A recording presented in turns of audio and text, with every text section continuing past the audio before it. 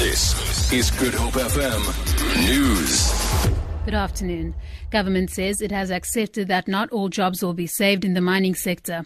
The statement comes after the sector confirmed that it had signed a broad plan with unions and the government to stem a wave of job losses that falling commodity prices and soaring costs have triggered. The plan includes boosting platinum by promoting the metal as a central bank reserve asset. It also seeks to make commitments to delay layoffs and sell distressed mining assets instead of closing them. Mineral Resources Minister Ngoako Ramatlhodi says they are considering several measures to alleviate the job losses. Such as what has been referred to as government beginning to contribute towards retraining and reskilling. More or less 11,798 potential job losses, and we would want to deal with this number as effectively as we can. Sandpark says it has begun an investigation to determine why a hiker chose to lead a group of 14 hikers up a trail which has been closed for over 30 years. 5 hikers were injured yesterday when their hiking party walked the dangerous and notorious Blinkwater ravine. 3 other people were airlifted to hospital. Spokesperson for Table Mountain National Park, Mole Collins. That is the Well, the action can include fining and also banning the person who will not be able to walk up this mountain chain as a guide anymore.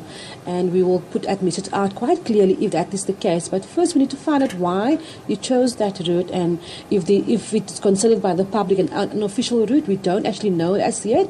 But from the park side, officially, this route has been closed since the 1980s. The guide who led the hiking party says they are all members of his hiking club. President of the hiking club, Anwar Adams, says they have been hiking the route for years. Adams has welcomed the investigation into the incident. They must tell me exactly what has been closed, because there's 3 routes that leads off from that. We have Blinkwater Ravine, you have Grotto Ravine, and you have Grotto Fountain Kern Traverse that leads and that starts there. So what is closed? And if it's been for 33, I've been hiking for 39 years. I've been more up there. I don't think there's a ranger has ever been up there. So it's knowing your mountain.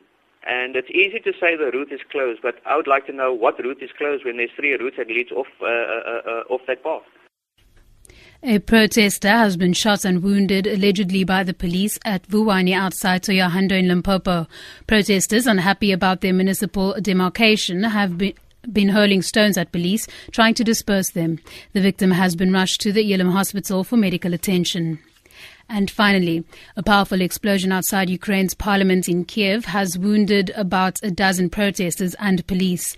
Wire service AFP reports that the explosion occurred during clashes over reforms, giving greater power to rebels in the east. Several people are lying bleeding outside the parliamentary buildings. For Good Hope FM News, I'm Danielle Buse.